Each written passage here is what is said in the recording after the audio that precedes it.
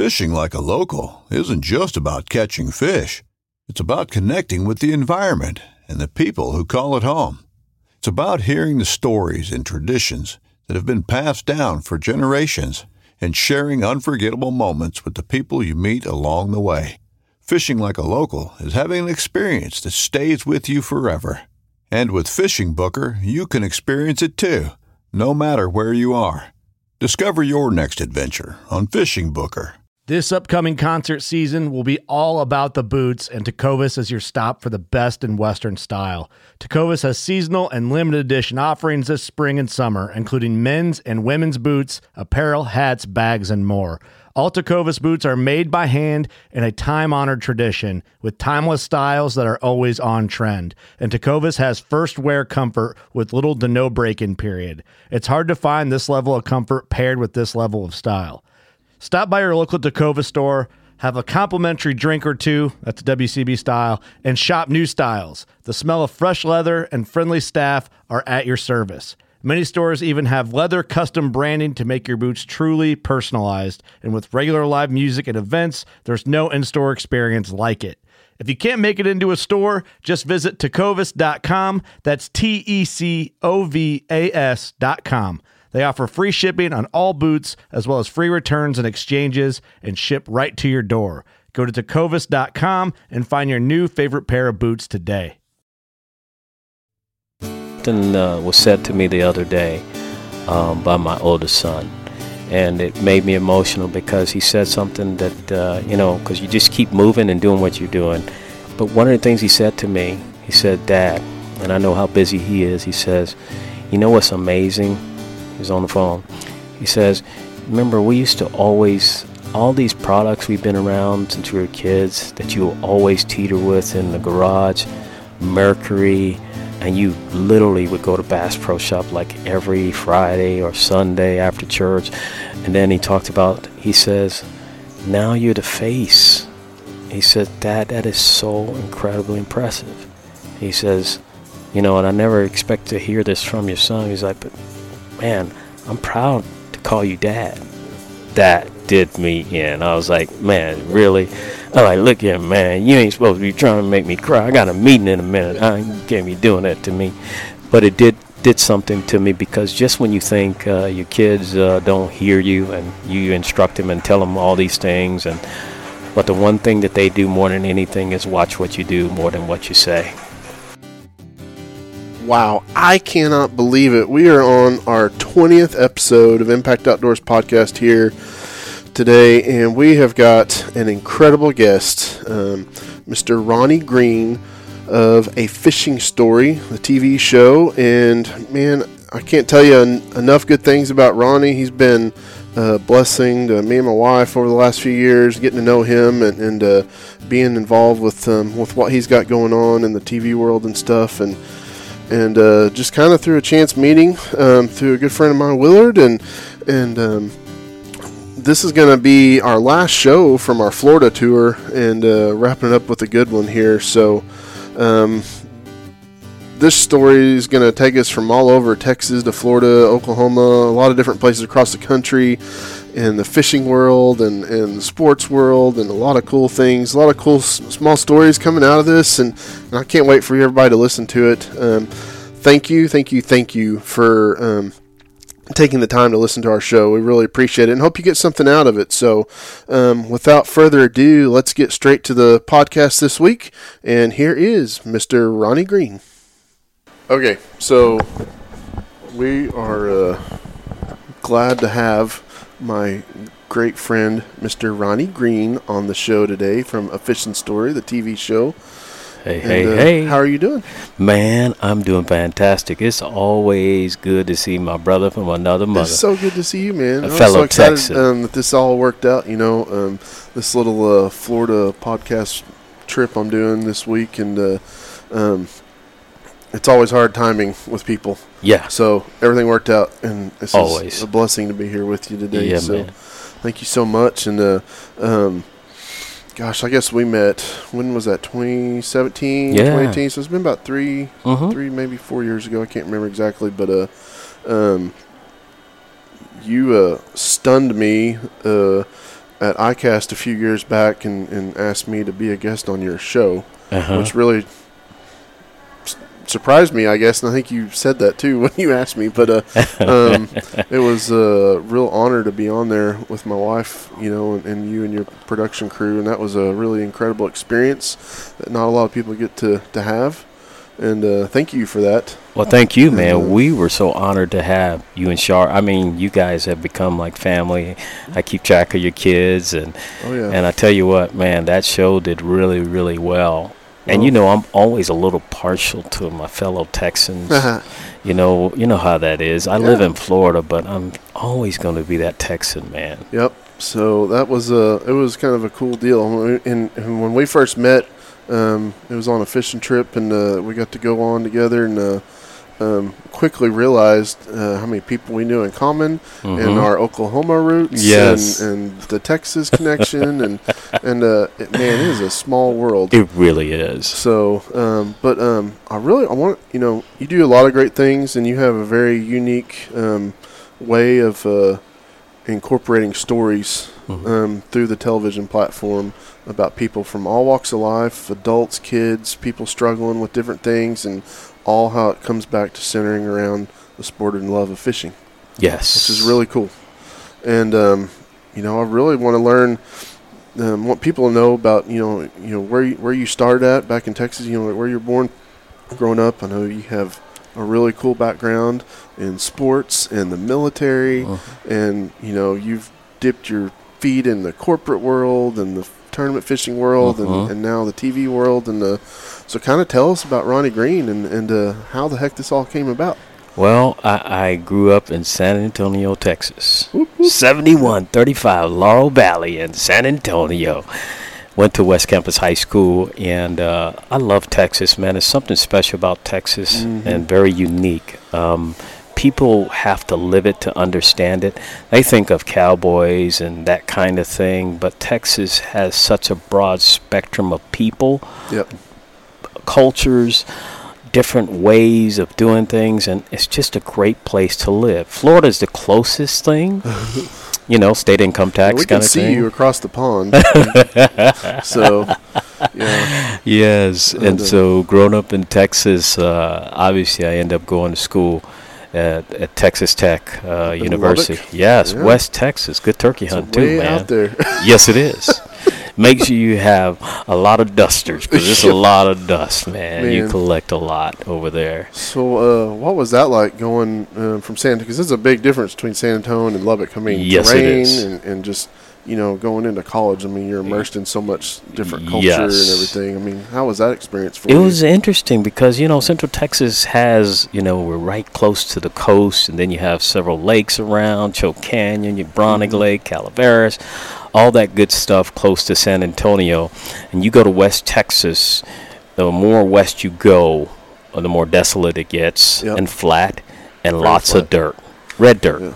And so the elevation changes as well. So it was a very unique experience, about 5 or 6 hours away, come home every so often.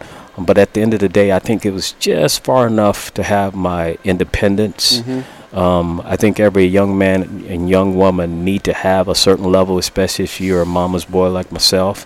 You don't want to go too far, but you want to go far enough to have a certain level of independence, and Texas Tech was a perfect fit for me. Yeah, and I think, and what did you study? What was your degree? Education. Okay. Yeah, studied education, and because I love to teach, and it was a fantastic opportunity for me.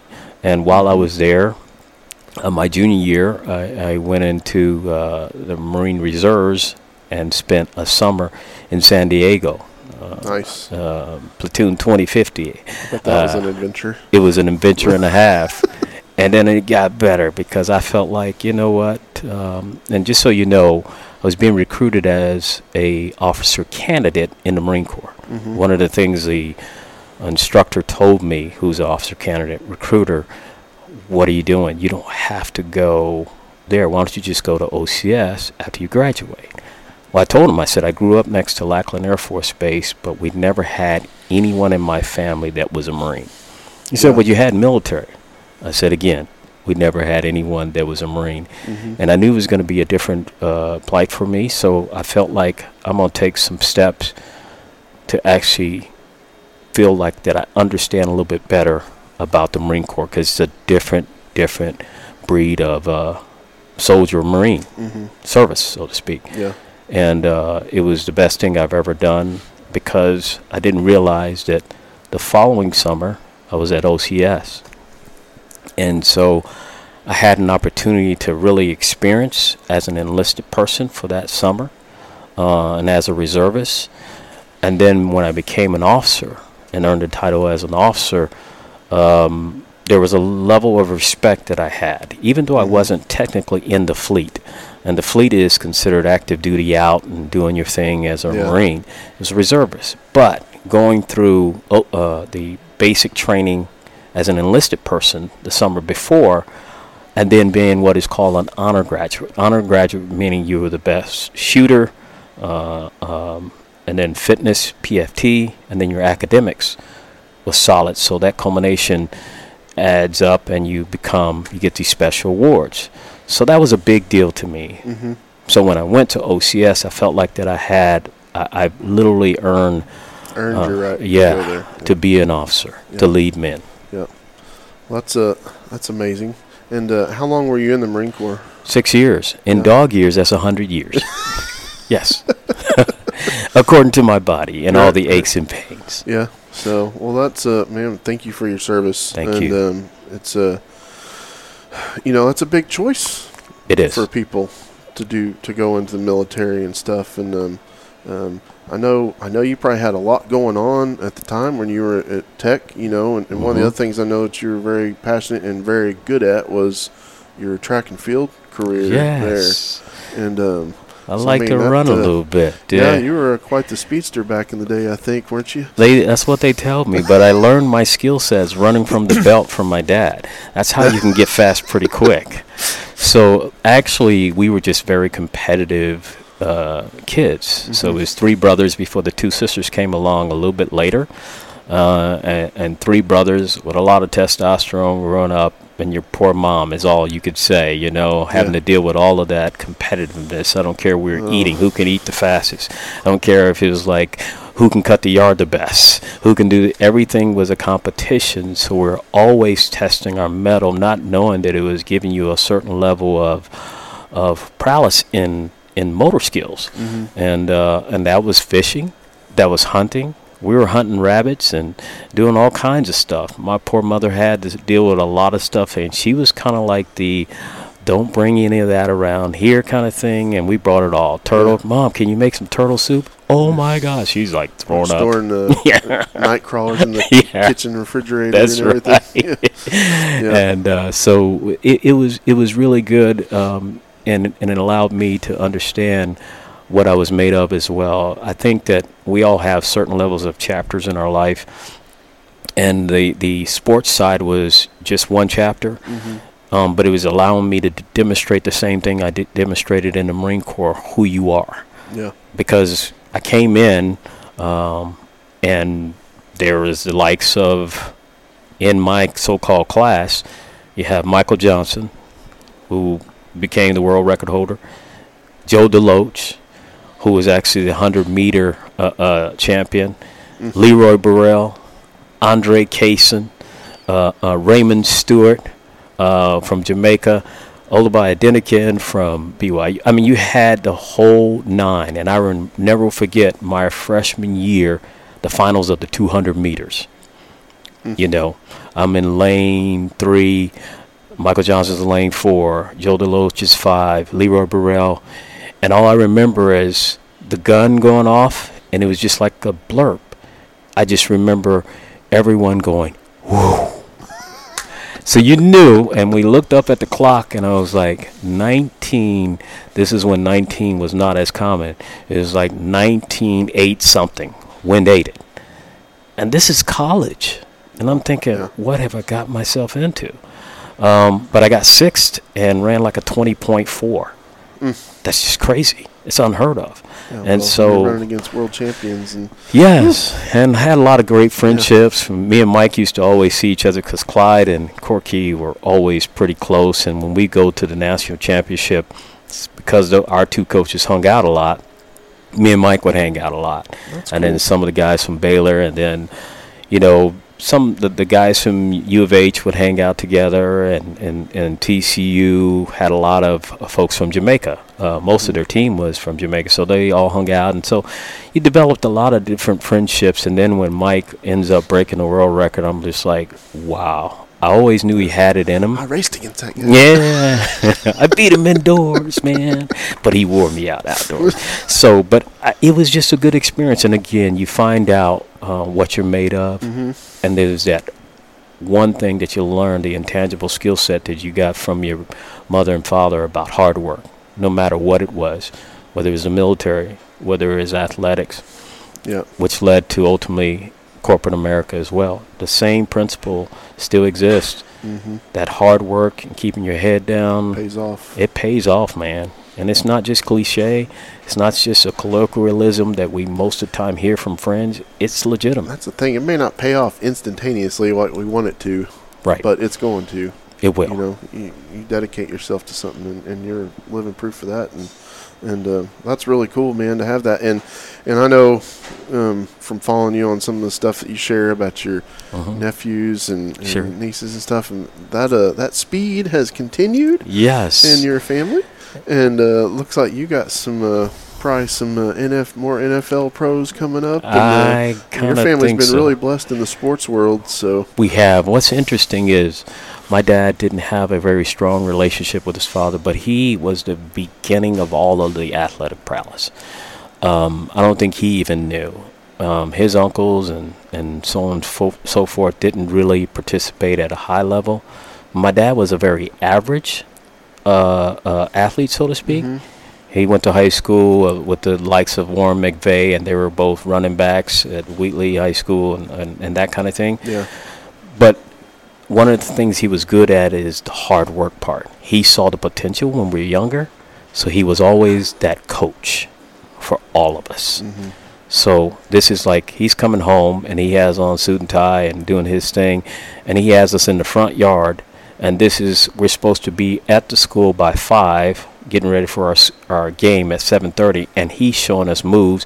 He's like, I need you to try this tonight. This is what you do. And you're practicing, and you're kind of embarrassed because you got all your friends watching you in the front yard playing football, so to speak, with your dad. But he was actually coaching us.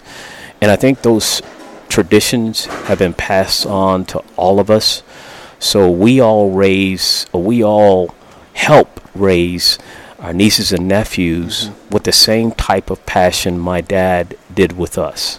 Everybody gives advice, whether it's corporate America, whether it's this, whether it's sports, whatever the case may be, we really push. I have a daughter who is currently at the University of Nevada, and she is a trooper. She's her daddy's clone, and she's no joke. And she's some kind of athlete. My sons were athletes. One of them went to the Naval Academy. One went to New Mexico State. Yeah. So it's just amazing, and it's so amazing to watch when you listen and learn based on what you know about your skill sets. What's funny is my dad had a conversation with his 3 sons. He's like, I'm just going to tell you right up front, I don't have no money to send you to college, but God gave you a gift. You better use it to get your school paid for. I was like, I'm only 10 years old and you're having this conversation with me. Really?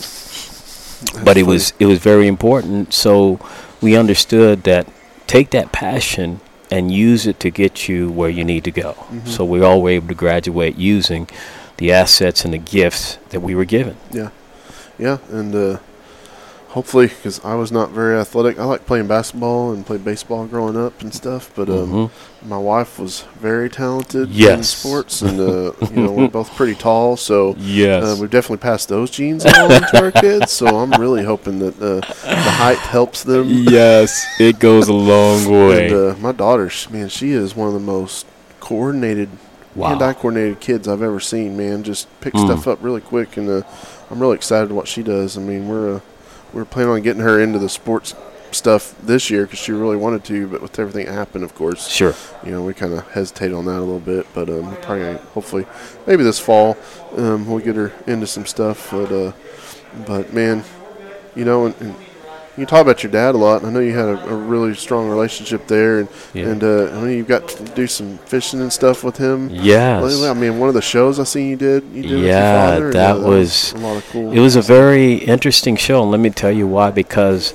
some of the things that I knew, you obviously know your dad, and he was there all the time and helping us and always involved in whatever we did in school and athletics and whatnot. But what was interesting is I found out a few things on the show, which can be an emotional experience within itself. So it took everything that I owned and had within me to stay focused on trying to get this show complete, because I was overwhelmed emotionally, just raw emotion, just hearing his story and hearing him talk about some things, and then hearing him talk about me, my brothers, my sisters individually. He called us out by name, and it was incredible because I call him the man among men because he grew up without his father around, and it takes a special man to adopt the ability to raise good men. Although you didn't have that background. Man, that's a powerful thing. Yeah. That's like the Immaculate Conception to a certain degree, in the sense of raising boys and young women. And so I think he did a phenomenal job, because one of the things that he stuck with more than anything was hard work. If that man saw you sleep past 7 a.m., great day in the morning, there's going to be an earthquake in your room. And we had plenty of earthquakes. And don't ever miss the trash. My dad was all about making sure you had the trash out before the trash man went. What was interesting? We got creative. If we missed, knowing that if he came home and found out that we missed trash day, we would get in our car, listen for the sound of the trash man's truck, put the trash cans in the back of our vehicle. It was a Capri at the time, and literally chase the trash man around. And say, hey, you missed our cans. Well, we never saw yours out there. But what it showed you is he taught us find a way to get it done. Yeah. Within reason and legally. And I've been there a few times. So you're supposed to take trash out, boy. Why is it still full? Yeah, man. But so I know growing up in Texas, you mentioned earlier about it's just one of those things you have to experience it. It's like Texas. I guess everybody. I'm from Oklahoma originally, and I guess I got there as fast as I could. Because when I was a kid, I said I would never move to Texas. Rivalry. With OU and OSU, all the rivalries with the Texas teams and everything. It's like, I ain't moving. I never lived down there. And all them crazy people, and shoot, I'll probably never leave now. Man. Really blessed to be able to raise my family there and and stuff. And growing up, with your family and stuff, and where did the passion for, like, you said you hunted and all this stuff. I mean, where did that start? Was it with your dad, or I know you've mentioned your grandmother and stuff before? Great grandmother. Yeah. So it started with my dad, and my dad was all about. He's the type of person. He didn't like to find someone else to do it. He always believed in that. The big word in our house was initiative. If you see some trash on the floor, don't just walk by it. It better be gone. Have that now. Yes. And I didn't realize it was that way until I went to college. But one of the things he did was, instead of my kids learning fishing from someone else, and he was not a fisherman, he fished a few times with his grandmother, our great-grandmother, he took us out. Now, it was not the experience we really wanted, okay? Yeah. So we go out, and it's like, Dad, there's no fish in here. Hush, boy, because you got to be quiet when you catch fish. All of the wrong things, a 2-ounce weight fishing for bluegill, things hitting the bottom, and, all this noise and this, that, and other. But we sit back and try not to laugh. But he taught us enough for us to graduate to fishing with my great-grandmother. She's the one that literally, that was her life. She loved to fish. And it was a way of life for her. because the generation she grew up in was one generation or so removed from slavery. So that was a way of life, living, fishing, food, that kind of thing. And hence, I would get a lot of those stories hanging out with her, going fishing. Yeah. And I would be, it was unbelievable. I didn't realize the extent. At the time, right? Yes. Yeah. And then when I realized all that I gained so much knowledge about even stuff that my dad didn't divulge to us. I would hear from my great-grandmother, but she would never tell us when she was in the normal environment. It was always when you had me out fishing. There's something about fishing with people.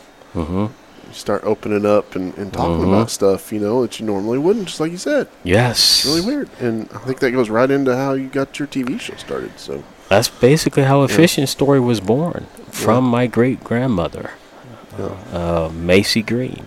She took us out there, and I learned a lot about fishing. And the interesting thing is I realized a lot of those fish we shouldn't have been eating, for real. Okay? Catfish, river drum, all kinds of fish. But we didn't know any better because she taught us how to clean them. And she made sure that we did all the right things. It was more like work at first, but then when she started telling the stories, that's what I absorbed more than anything, because she would fish all day, all night. Yeah. And I'd take a nap, and she's like, "Where you going? You getting sleepy? Go in there and sleep in the car." That kind of thing.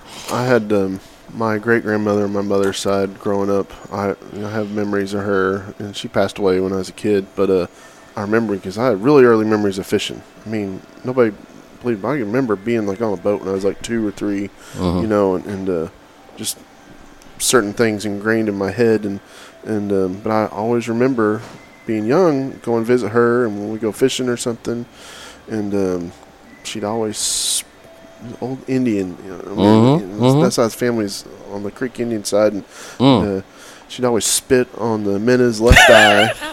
And she chewed tobacco. She had a little red purse. She carried her tobacco in, chewing that tobacco in. And, man, she could catch fish like nobody's business. Wow. And, I think that, starting out, that's same thing. That's what. Exactly. It's like, I got to fish. Exactly. And then I had more of the passion than my brothers and sisters. So I became like her fishing partner.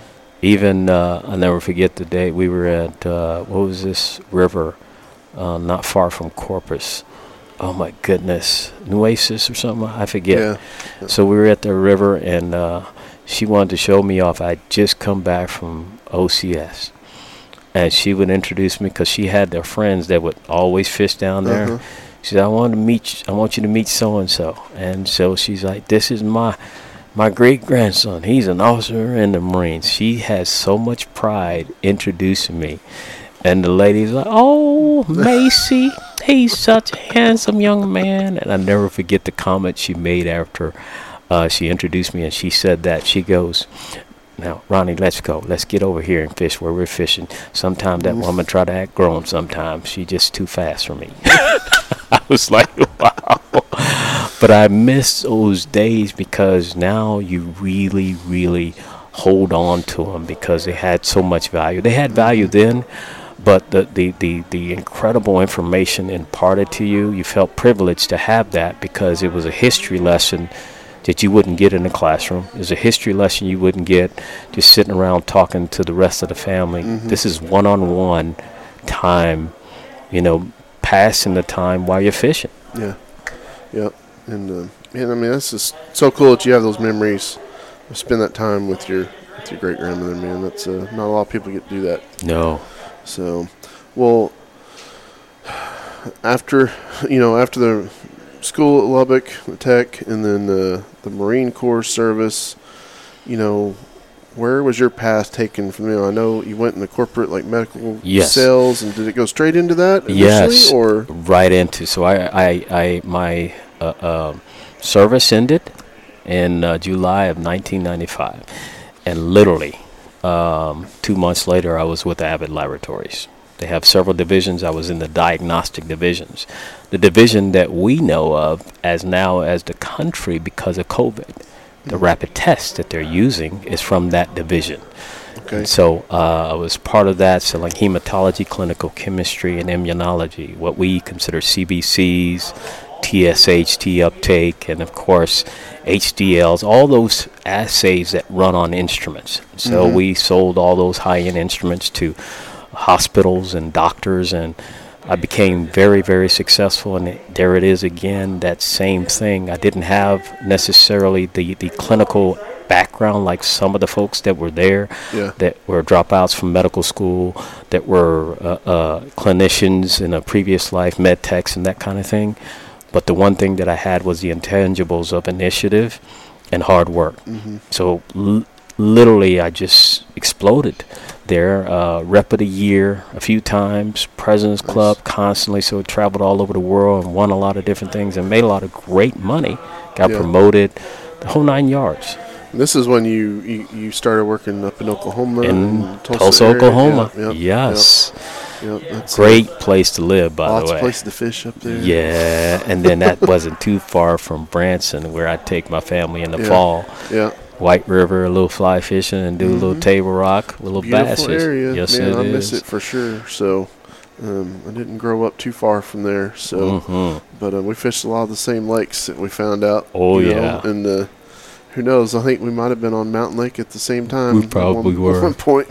Didn't even know it. That's so right. We might have met 20 years ago. Didn't even realize it, you know? Yep. So, well, that's cool. And then, so, you know, obviously now you've got the TV show. And where did that transition start? I mean, what made you, you know, being in the corporate world and then, I mean, how did that all come about? I wish I can say that I planned every aspect of my life, but the one thing that I did plan on is being flexible, because life takes you on so many different journeys. Sometimes detours that you didn't expect to go, you end up going. So being very successful in the medical device and sales industry, in you know, it took a turn. My mother passed away. And then while she was on her deathbed, we knew she was transitioning, and she was fairly young. But when she was transitioning, one of the things she said is, she says, Ronnie, I know what you wanted to make a lot of money. You was driven by that, because I wanted to do a lot of things for her. I bought her a car, paid cash for it. I take her out of the country. I do all kinds of things for my mother, you know, and that's what boys do. It's typical.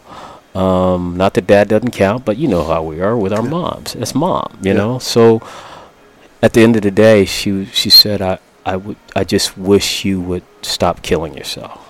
And I never knew she knew that it was killing me inside, in the sense of emotionally, that wasn't able to do what I wanted to do, because I was focused on my family, and that was my highest priority. But she says, before you leave here, meaning transition, do what you love, because you got a passion that nobody knows about. And it's amazing how your mother, you don't tell her a lot of things, but she knows. Yeah. You know how you sometimes talk to your mom on the phone and you never said a word, and she's like, what's wrong? And you're like, Mom, I never yes. Mother instincts it's so powerful. And dads, we do our part too, but man, there's something special about a mom when she's connected to her kids and knows how to read them when they probably can't even communicate that they're having some challenges. So she told me that, and after she transitioned, I made that move. At the same time, I ended up moving to Florida, and as part of my grieving process, I was fishing every single day, after work, before work. I mean, it's just unbelievable. And then times 12 hours a day with just fluids and a snack, because I was grieving so hard. But not knowing that I was doing a lot of thinking and trying to get through the grief, I was getting better at what I've been doing since I was 3-4 years old. Ultimately entered some bass tournaments, and then next you know, I fell in love with the competitive side of fishing, bass fishing. So I started doing more, and then the opportunity opened up where, without compromising my family, I felt like it was time for me to do it. Yeah. And that's important because you got to take care of the family first and make sure they're good, getting ready to graduate, blah, blah, blah, whole 9 yards. So all of that went on, and next thing you know, things start happening and getting some sponsors, and then I start winning tournaments. I was like, there's something to this. And then you get that competitive juice that you had when you were in track and field. You can't do any running and stuff, but you can actually still compete, and it was just there. And I said, wow, and I could do this as long as so then I said, there's another side to fishing that I felt like was missing. And one of which was people were not talking like what me and my great-grandmother was doing when I'd watch a TV show. Mm-hmm.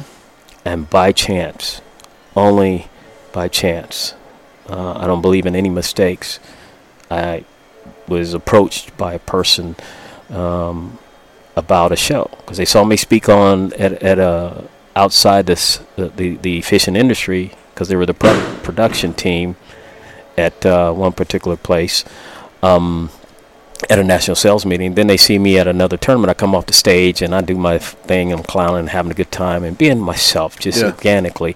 She says, you know what? You're a TV host. And I was like, you must have me mixed up with somebody else. Yeah. No, that's not me. You've got me mixed up with someone else.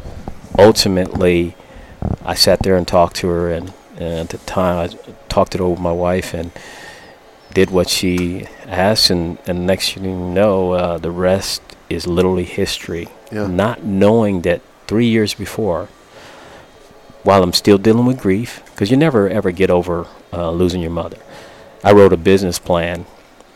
And, you get creative and do a lot of things. It's a 28-page business plan about what's missing in fishing and the stories.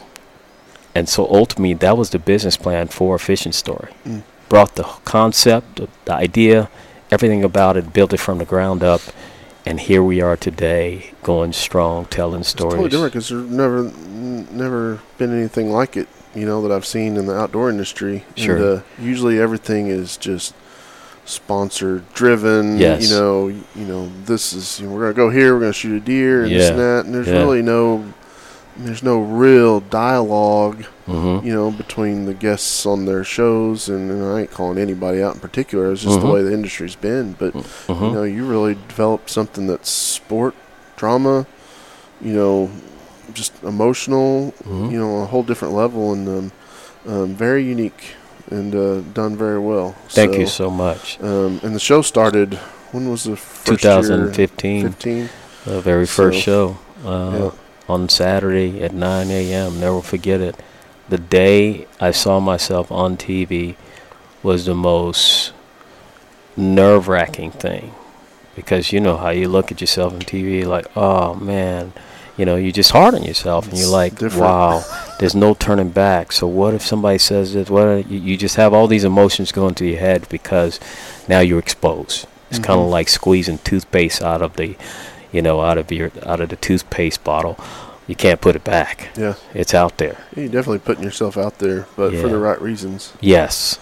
With threats to our nation waiting around every corner, adaptability is more important than ever. When conditions change without notice, quick strategic thinking is crucial, and with obstacles consistently impending, determination is essential in overcoming them. It's this willingness, decisiveness, and resilience that sets Marines apart. With our fighting spirit, we don't just fight battles, we win them. Marines are the constant our nation counts on to fight the unknown, and through adaptable problem solving, we do just that. Learn more at Marines.com. And that's what it was all about, because I also had some pushback. I was told by several folks who've been in the industry for a long time that will never happen. This is not a place for that kind of stuff in TV, and that stuff just drives you. I mean, that's what makes people successful, though. That's right. Having negativity thrown in your face, and you'd be like, nah, I need that fuel. Yeah. And that's the perfect thing for my neurology. That's the way I'm built. Tell me what I can't do, and I'm doing it. Well, you're running against this person. He's a world-class son. But I put my pants on the same way he does, so we're going to go at it. Yeah. And so I've always been told, well, you're not clinical enough, so you got to be more clinical when you sell and this, that. No, I'm going to organically sell what I know. based on my personality, my skill sets. So if you believe in yourself and the gifts and skill sets that you have, and you use them to your best of your ability, not to get recognition, not to get anything, but just to be the best you can be, ultimately the awards will come. Yeah. They just do organically if you're not looking for them, if you're doing it for the right reasons. And I just wanted to inspire some people through fishing because it's never been done. And ultimately, it's turned out well. We've won quite a few awards, I guess 15 total. Yeah. Been nominated for different things. So it's pretty exciting how this whole turn in life has happened for me. It's like another career. And then I didn't grow up in TV, so I didn't know a lot of things. I didn't even know what a B-roll was. So it's just been a lot of learning, and I like to learn something new. So that's a great opportunity to grow as well. Yeah. Yeah, and you get in just a short, and I don't really consider myself in the industry, I guess, but the short amount of time I've been exposed to the industry, on a professional level, everybody knows each other, and you've gotten to work with, I know, some people that you probably looked up to growing up. And oh, my goodness. I see you now doing commercials and stuff with people like Roland Martin. Oh, my goodness. All the stuff with the, your relationship with Bass Pro Shops and all this. And it's like, I just can't imagine how cool that's got to be. Oh, it's just overwhelming because something was said to me the other day by my oldest son. And it made me emotional because he said something that, because you just keep moving and doing what you're doing. And he's very successful. He has his own business called Gridwise. He's a CEO, and it's done extremely well. But one of the things he said to me, he said, Dad, and I know how busy he is, he says, you know what's amazing? He's on the phone. He says, remember, we used to always, all these products we've been around since we were kids that you always teeter with in the garage, Mercury, and you literally would go to Bass Pro Shop like every Friday or Sunday after church. And then he talked about, he says, now you're the face. Yeah. He said, Dad, that is so incredibly impressive. He says, and I never expect to hear this from your son. He's like, but man, I'm proud to call you Dad. Yeah, that's that cool, man. did me in. I was like, I'm sure man, you were done really? after that. I'm like, look here, man, you ain't supposed to be trying to make me cry. I got a meeting in a minute. You can't be doing that to me. But it did something to me because just when you think your kids don't hear you and you instruct them and tell them all these things, and but the one thing that they do more than anything is watch what you do more than what you say. Yeah, and I hope that we're, me and my wife do a good job, leading our kids, down the right path and being good role models for them, and that's what every parent wants to be, and that's kind of how we got connected with the show, was with the stuff that with the youth. I mean, with the kids, trying to provide that role model with them, with our Coastal Brigade program and stuff, and that's an incredible program, by the way. It is. I love just being in that environment with Coastal Brigade because I learned so much just about how you can, because it takes a lot to capture the attention of a child and get them engaged. All the kids were engaged. Yeah. You guys have done a fantastic job. I mean, that whole Texas Brigades program has been around for nearly 30 years now, and just the impact that it's had on so many lives is just incredible. And we've been involved with it for about 11 years now, I guess. And just to seeing the kids that went through the program now, graduated college, and then now they're out in the world doing doing their thing and being productive members of society and become conservationists, and and that camp's not all about making everybody a biologist or anything like that. It's just developing, lighting that fire, in their belly to get them out and do what they want to do. And this might be an avenue that they go down. It might not be. Sure. But it's just giving them the knowledge and the possibility. That's all they need. Just give them that possibility. There ain't a lot of positivity in the world these days. No, and, it's a lot going on, and it's cool to be a part of that that whole program. So, but how did like when you got the show, you've had so many great guests on the show over the years, and how do you go about your process of picking that? I mean, how does that work? It has I know people a be mixture of that. everything. So we do have a board, and because we get a lot of submittals online through our Contact Us page, or even through social media channels when they'll send us messages, and it's long stories and whatnot, and we go through, and then there's also the other organic part of my gut. Right. I can be out and about in the elevator, and I'm just never meet a stranger, and I'm just talking, having a conversation, and then there's just this intuition, like, what an incredible story. Yeah. Somebody, and I'm always thinking about our audience, not necessarily thinking about me. I'm thinking about our audience. What would that do for our audience members? Because sometimes, if you really think about it, when you go through things in life, you always feel like you're the only one that's been through it. Yeah. And that's the worst thing that can happen for your mental health, because the more you're isolated and insulated, ultimately it can be destructive to your mind. Too much time in your hand. Really so a lot right now. Yes. And so you see the mental health aspect of COVID is really, being talked about a little bit more. And I think with our show, we want people to see, hey, guess what? You see this superstar athlete, or you see this colonel who was in the Marines, or you see this person that's doing this, and ultimately they had challenges in life as well, and look where they ended up. And that's what we want to show people, is like there's always a brighter side. There's some dark days that people go through. And I've had my fair share, and I'm sure you have as well. But at the end of the day, we're sitting here, and there's something that keeps us going and driven.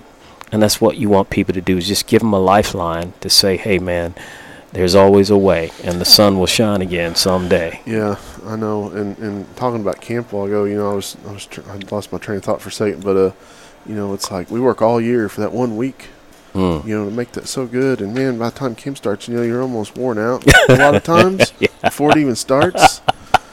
And then you're around those kids for 5 days. I mean, every one of us that's involved with any of these programs, man, when it's over, you're just reinvigorated. You're ready to do it all over again. Well, I never forget when I talked to one of those kids, you were able to meet and then I shook their hand and I talked to them. I felt like I was talking to a professor. I'm not kidding you. It was unbelievable. I was like, hey, man, can I volunteer for the Coastal Brigade myself? It was unreal, man, the amount of information. And I don't think they can appreciate it until they come back and they've gone to college and they're like, man, this is breeze. I learned all this in Coastal Brigade. And then they come back and even be mentors, and that's a powerful, powerful connection. Yep. So, and I don't know, who knows? Maybe we can coax you back over there next summer. So man, I'd love to. See if we can get you over there. But where I ask this with a lot of people, but you've done so good in the last 5 years. Plus, and then where do you see this going? I mean, I know you got some other stuff on the radar and stuff, but as far as this show, I mean, this can go on for forever. Sure. It's a lot of work. I mean, that's one thing I do want to mention. I've talked to a couple people that have their own shows and stuff, but people understand, it's just like guiding. Yes. There's a lot more than what you see behind the scenes. I mean, it's not like you just get up and go film a TV show. Yes. There's so much behind the scenes stuff, pre-production stuff. Yes. Research, I guess you've got to do. Yes. And even the whole mindset. One of the things that people don't know is that before I start to interview a person, I literally try to isolate my mind, because everything is organic. And what I mean by that, whether I'm on the boat and we're together fishing, you may think that I'm kind of gotten a little distant, but I'm isolating my mind so that I can really absorb the person that I'm with to have a really good dialogue. Because I think it's important to tell someone's story with conviction versus just going through the motions just to make a show. Yeah. I think it's important. That's the least I could do. Yeah. So I do that, and my producer sometimes he laugh at me. He goes, Ronnie's going through his isolated time where I just walk away and I just go walking. This is right after we come back off the water, and I find a way to just collect myself because we have a lot of fun on the boat and catching fish and all that. Now you got to decompress and really gather yourself and have a dialogue telling someone's story without notes, just literally organic, because I think that's important. Yeah. Yeah, unless you're with us and then it rains on us all day. I think we had one of the craziest probably film days you've ever had. I mean, we got stuck out on the water for like 3.5 hours from thunderstorms. And I remember asking you because we couldn't even fish. Yep. Like, we fished like 5 minutes and then got blown off the water. It and was then, crazy. It came out of have nowhere. you ever filmed one of these shows and never caught anything? You're like, nope. No pressure, man, but no, I But, never. God was looking out for us that day. Yeah, We finally got man. to go back out. I think it was like 5 or 6 o'clock that Yeah. evening, and then we whacked them pretty good for We an did. hour. It was fun. So, I mean, and I had a ball just with you and Char. You guys are a powerful, powerful team, man. well, we've been Yeah, really lucky to. Man, it was just very blessed to meet her and be Yeah. Y'all's story to was be unbelievable. together. So Yeah. that's one hard-working girl. Yes, sir. So if you're listening to this, I'm bragging on you. So. But and your wife too, man. Yes, she's in the medical she's- field, and she's quite the go-getter. Yes, as well, she from what is. I've She heard is. from you. So She is every bit of the hard worker. She has to have 3, 4, 5 jobs is what I tease her about, because she's an anesthesiologist, pain management down there. Then she has her Series 63, Series 7. I was like, why do you have all this? She's like, just because. yeah, I was like, hey, babe, can I ask you a question? Is that a Jamaican thing or is that just something? And she's laughed. But she knows that we make a powerful team in the sense of knowing our roles. And we're all role players in a marriage. No one is, you're the, and you're the. No, everybody has a role because we're a team. yep. We win together and we lose together. And she is my rib. She's my backbone. She's my consultant. And then she's even my confidant when I'm having some doubts even about myself concerning something. And you got to have that. That's a sacred place. Yeah, it's just your own support system. Yeah, and, man. It's good to have that strength at Yes. home and at work and throughout. I mean, just being able to call somebody during the day and be like, hey, how's it going? Yes. Try to do that at least once or twice a day, and my wife's been forced to work at home most of this year, and then we chose to keep our daughter at home Sure. for school, and so that's been a struggle because my work schedule doesn't really allow me to be at home a whole lot during the week, and so I am when I have, when I've got to be there, I'll make sure it's happening. But man, this has been a tough year for everybody. It really has. And we were talking about this with some friends last week. It's like 2020 sucked. It's the worst year ever. And That's it's like we right. probably say that about every year. Yeah, we do. But I don't No. want to jinx it because I don't want 2021 No. to be any worse. this year. I think 2020 has gone on for 11 years. Yeah. It's the longest year I have ever seen. But there's been although there's been a lot of really dark places, it's also been some really, believe it or not, some really positive things. Mhm. Because people have been forced to do things that they weren't. Reconnect with people, man. I mean, Their I know own a lot of people families. are isolated, but a lot of people are being forced to, in a good way, to spend more time with your family, your kids, Yes. and Try something you've stuff. never done before. Yeah, Fishing. I know one thing. It has helped the outdoor industry. Yes, sir. We talk about it all the time. It's like I've never seen so many people out on the water. I mean, when I was out with my buddy Chris this week here in Tampa, man, when we were talking, it's like weekdays are like weekends, and weekends are like holidays now. That's how many people are out on the water. That's and a lot of people. It's insane, And I went fishing a couple weeks ago at home, and usually by this time people are out hunting and Yes. stuff. So a lot of the water, traffic has died down. September, you got teal season, all this stuff, and dude, it was like one of the busiest days I'd seen all year. I mean, there was probably 220 trailers at the boat ramp, and just like took an hour to get the Unbelievable. boat out of the water. It's like, man, if I knew it was gonna be this bad when we came back, I wasn't even come here. So, Well, and then you you got can- then you talk about boat ramps, man. Then the Yeah, deal. man. It's like comedy hour. Watching people trying to load their boats. They when like do it jackknife twice a year. Yes. So- and then folks who are buying boats, that never ever fished before, Yeah. never driven a boat. Yeah. So there's a lot going on, a lot of good entertainment here or there. So this brings up a good point, and I know we were both talking about Bill Dance earlier, but with your show, there's got to be some things that have happened that man. would make for a good blooper reel and stuff like that. What are some of the funniest things that have happened while y'all were Oh, filming? there's so many. Usually it's probably me trying to do a spot or talk. Yeah. And I'm just a clown. I like to have a lot of fun. Life is short. And after being in the military and seeing some really dark places and people losing their lives and this, that, and the other, you learn to appreciate the small things in life. Mm-hmm. And so I like to have a good time. And I like to clown. But sometimes I have to turn that off. That's hard. So when I'm doing a spot and I have to cut, take number 25, Ronnie. And it might be one sentence. And before I can even get my mouth to open, I'm laughing. And we're all just in stitches, man. Crying. Then I might do some kind of dance and do some old school dance and do something. We just have a lot of fun. Yeah. And then if I know I'm getting ready to mess up, I'll just start talking and then say something that has nothing to do with the show, just talking. And it's just so much fun. And we capture a lot of that. And as a matter of fact, we made it kind of a part of the segment in the show.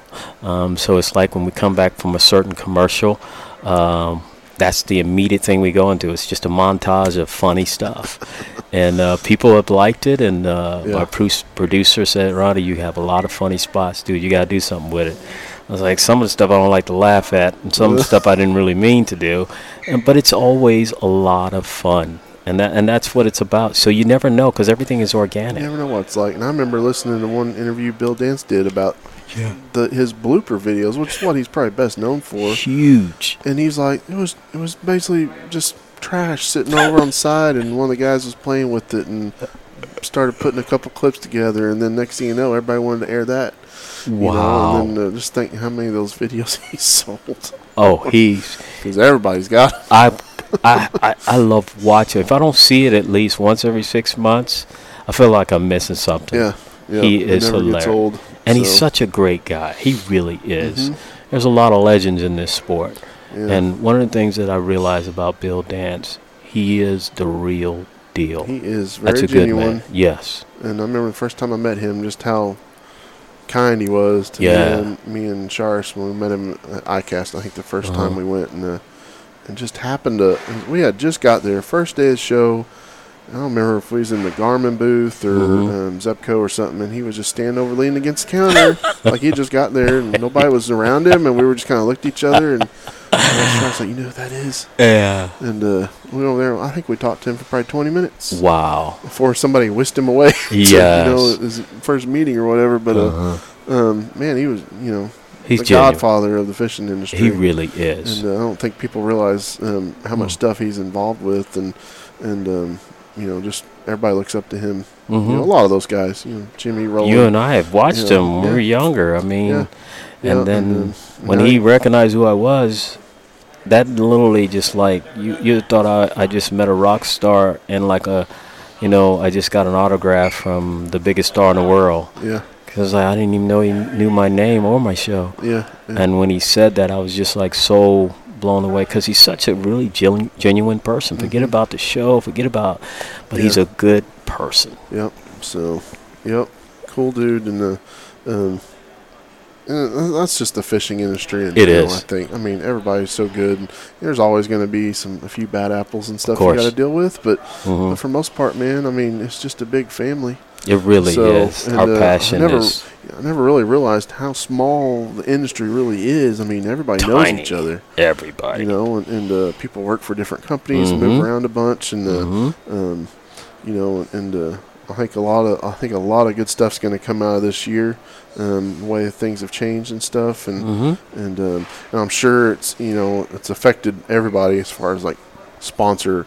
Of course. Stuff, just because financially this year has just been kind of a weird up and down year for so many different companies and things like that. But you've been really lucky and been able to maintain a real stable core of people that you work with, and I love them folks, and starting first and foremost with Bass Pro Shops. I mean, the industry standard. They have been here, and we've all been communicating, throughout the whole process with COVID. Mercury Marine, another incredible sponsor, of course, Power Pole, and Gary Yamamoto Custom Baits. If you don't have a Senko, you're probably not a good fisherman. Yep.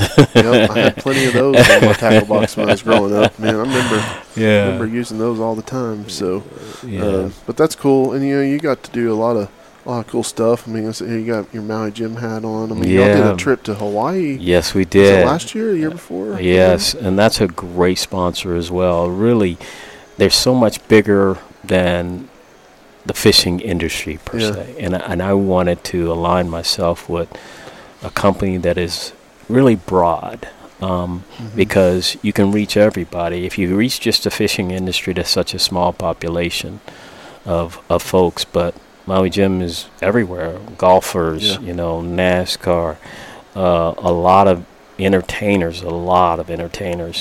And and we've had an incredible relationship with them as well. Reactor Watches, the same.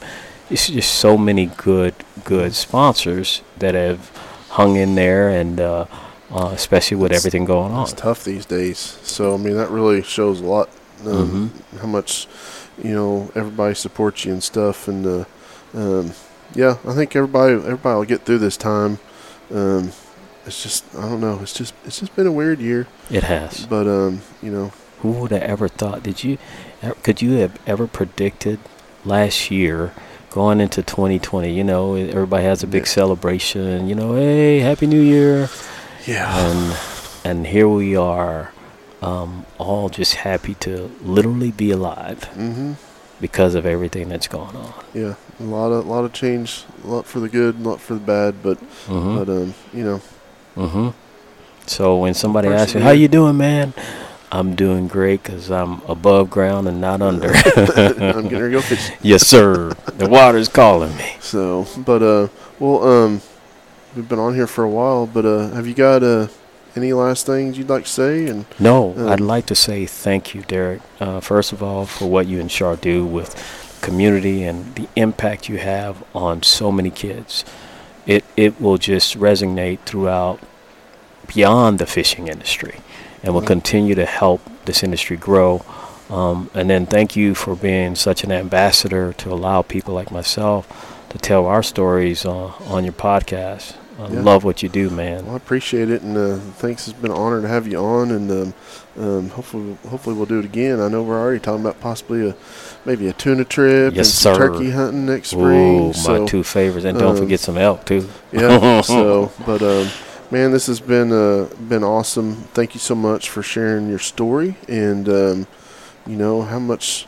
You've made a big impact in people, through the show and through the other walks of life. So, we're gonna hopefully be able to tag some stuff on the show notes and stuff for everybody, some links to your show on your YouTube channel and stuff. And please check out A Fishing Story. And what is it airing on right now? And it's how can people reach you through social media and stuff? It's airing on CBS Sports every Monday at 10:30 a.m. Okay. And then you can reach us at our social media channels, at A Fishing Story _Ronnie Green, at A Fishing Story TV, on Instagram, on Facebook, and of course on Twitter. Yeah. Yep. Do you tweet as much as the president?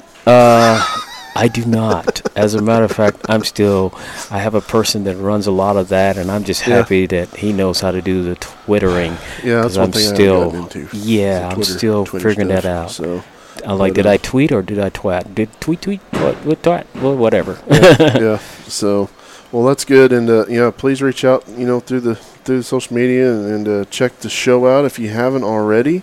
And I know you can catch it on. Is it still on Amazon? No, yes, it is. Some on Amazon, and then we're also on Pluto TV as well. Yep. So lots of ways to get a hold of the show and check it out. And I can't wait for some of the episodes with some of the guests you got coming up. So big things coming for Mr. Ronnie Green and A Fishing Story. So anyway, thanks a lot. Thank you.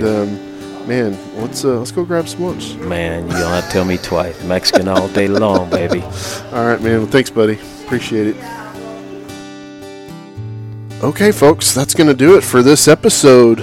We want to have a A huge thank you to Mr. Ronnie Green for being on the show. Really appreciate him taking time out of his busy schedule to sit down with us for a while and share his story and talk about his career and the impacts he's made on people's lives in the fishing world and elsewhere. And just a really cool conversation. Hope everyone enjoyed it, and just want to thank everybody again so much for listening to our show, and really would like if you can share it with a friend, find us on Facebook, Instagram, and like our page, leave a review, whatever. Send in guest reviews at derek@impactoutdoorspodcast.com, or send us some notes. We'd love to hear from you guys, and we're coming up on Christmas, so really want to make sure everybody has a great Christmas and enjoys time with their close families and stuff, and practice social distancing, all that, in the right ways and stuff, and we'll get ready and see what 2021's got in store for us. So until next time, thank you guys again, and we'll see you down the road.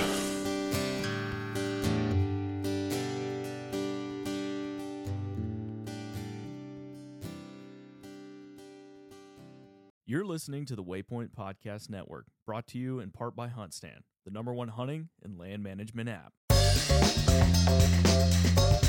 Join Captain Justin Leake and Meredith McCord for the best fishing action along Panama City Beach. Tune in to Chasing the Sun every Sunday at 9:30 a.m. Eastern on Waypoint TV.